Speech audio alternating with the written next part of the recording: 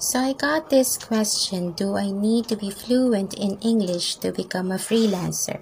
I also get a lot of comments from newbie freelancers like I am not fluent in English or I can't express myself in English and I get nosebleeds. I am not confident enough, this I can understand, but the nosebleed, I really hate that expression. Now people, if your goal is to have international clients, then we have to set that comments aside and keep practicing. When speaking in a foreign language, particularly for us in English, it is better to pace yourself. You don't need to speak fast to show your confidence, but aim to be understood. So here are some ways to speak confidently and fluently in any language.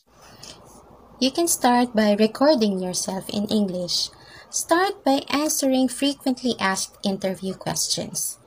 Write your scripts down and put it in teleprompter, like what I'm doing now. I downloaded a teleprompter and wrote everything here. I am actually reading this while recording. When aiming for fluency, you may start by thinking in the language you want to speak. So if it's in English, your thoughts from here onwards should be in English. This will save you so much time and take out so many fillers such as ums and likes eventually.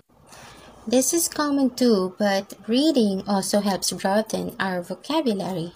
This will also improve our writing and spelling. As for speaking, watching movies with subtitles had been found to improve our communication. It shows us the slang or the idioms like common expressions the natives use. Now, this is a lot harder, but it helps if you speak to a foreign national.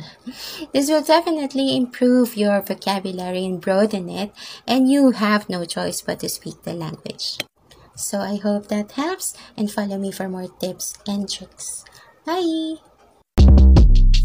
Shortcast Club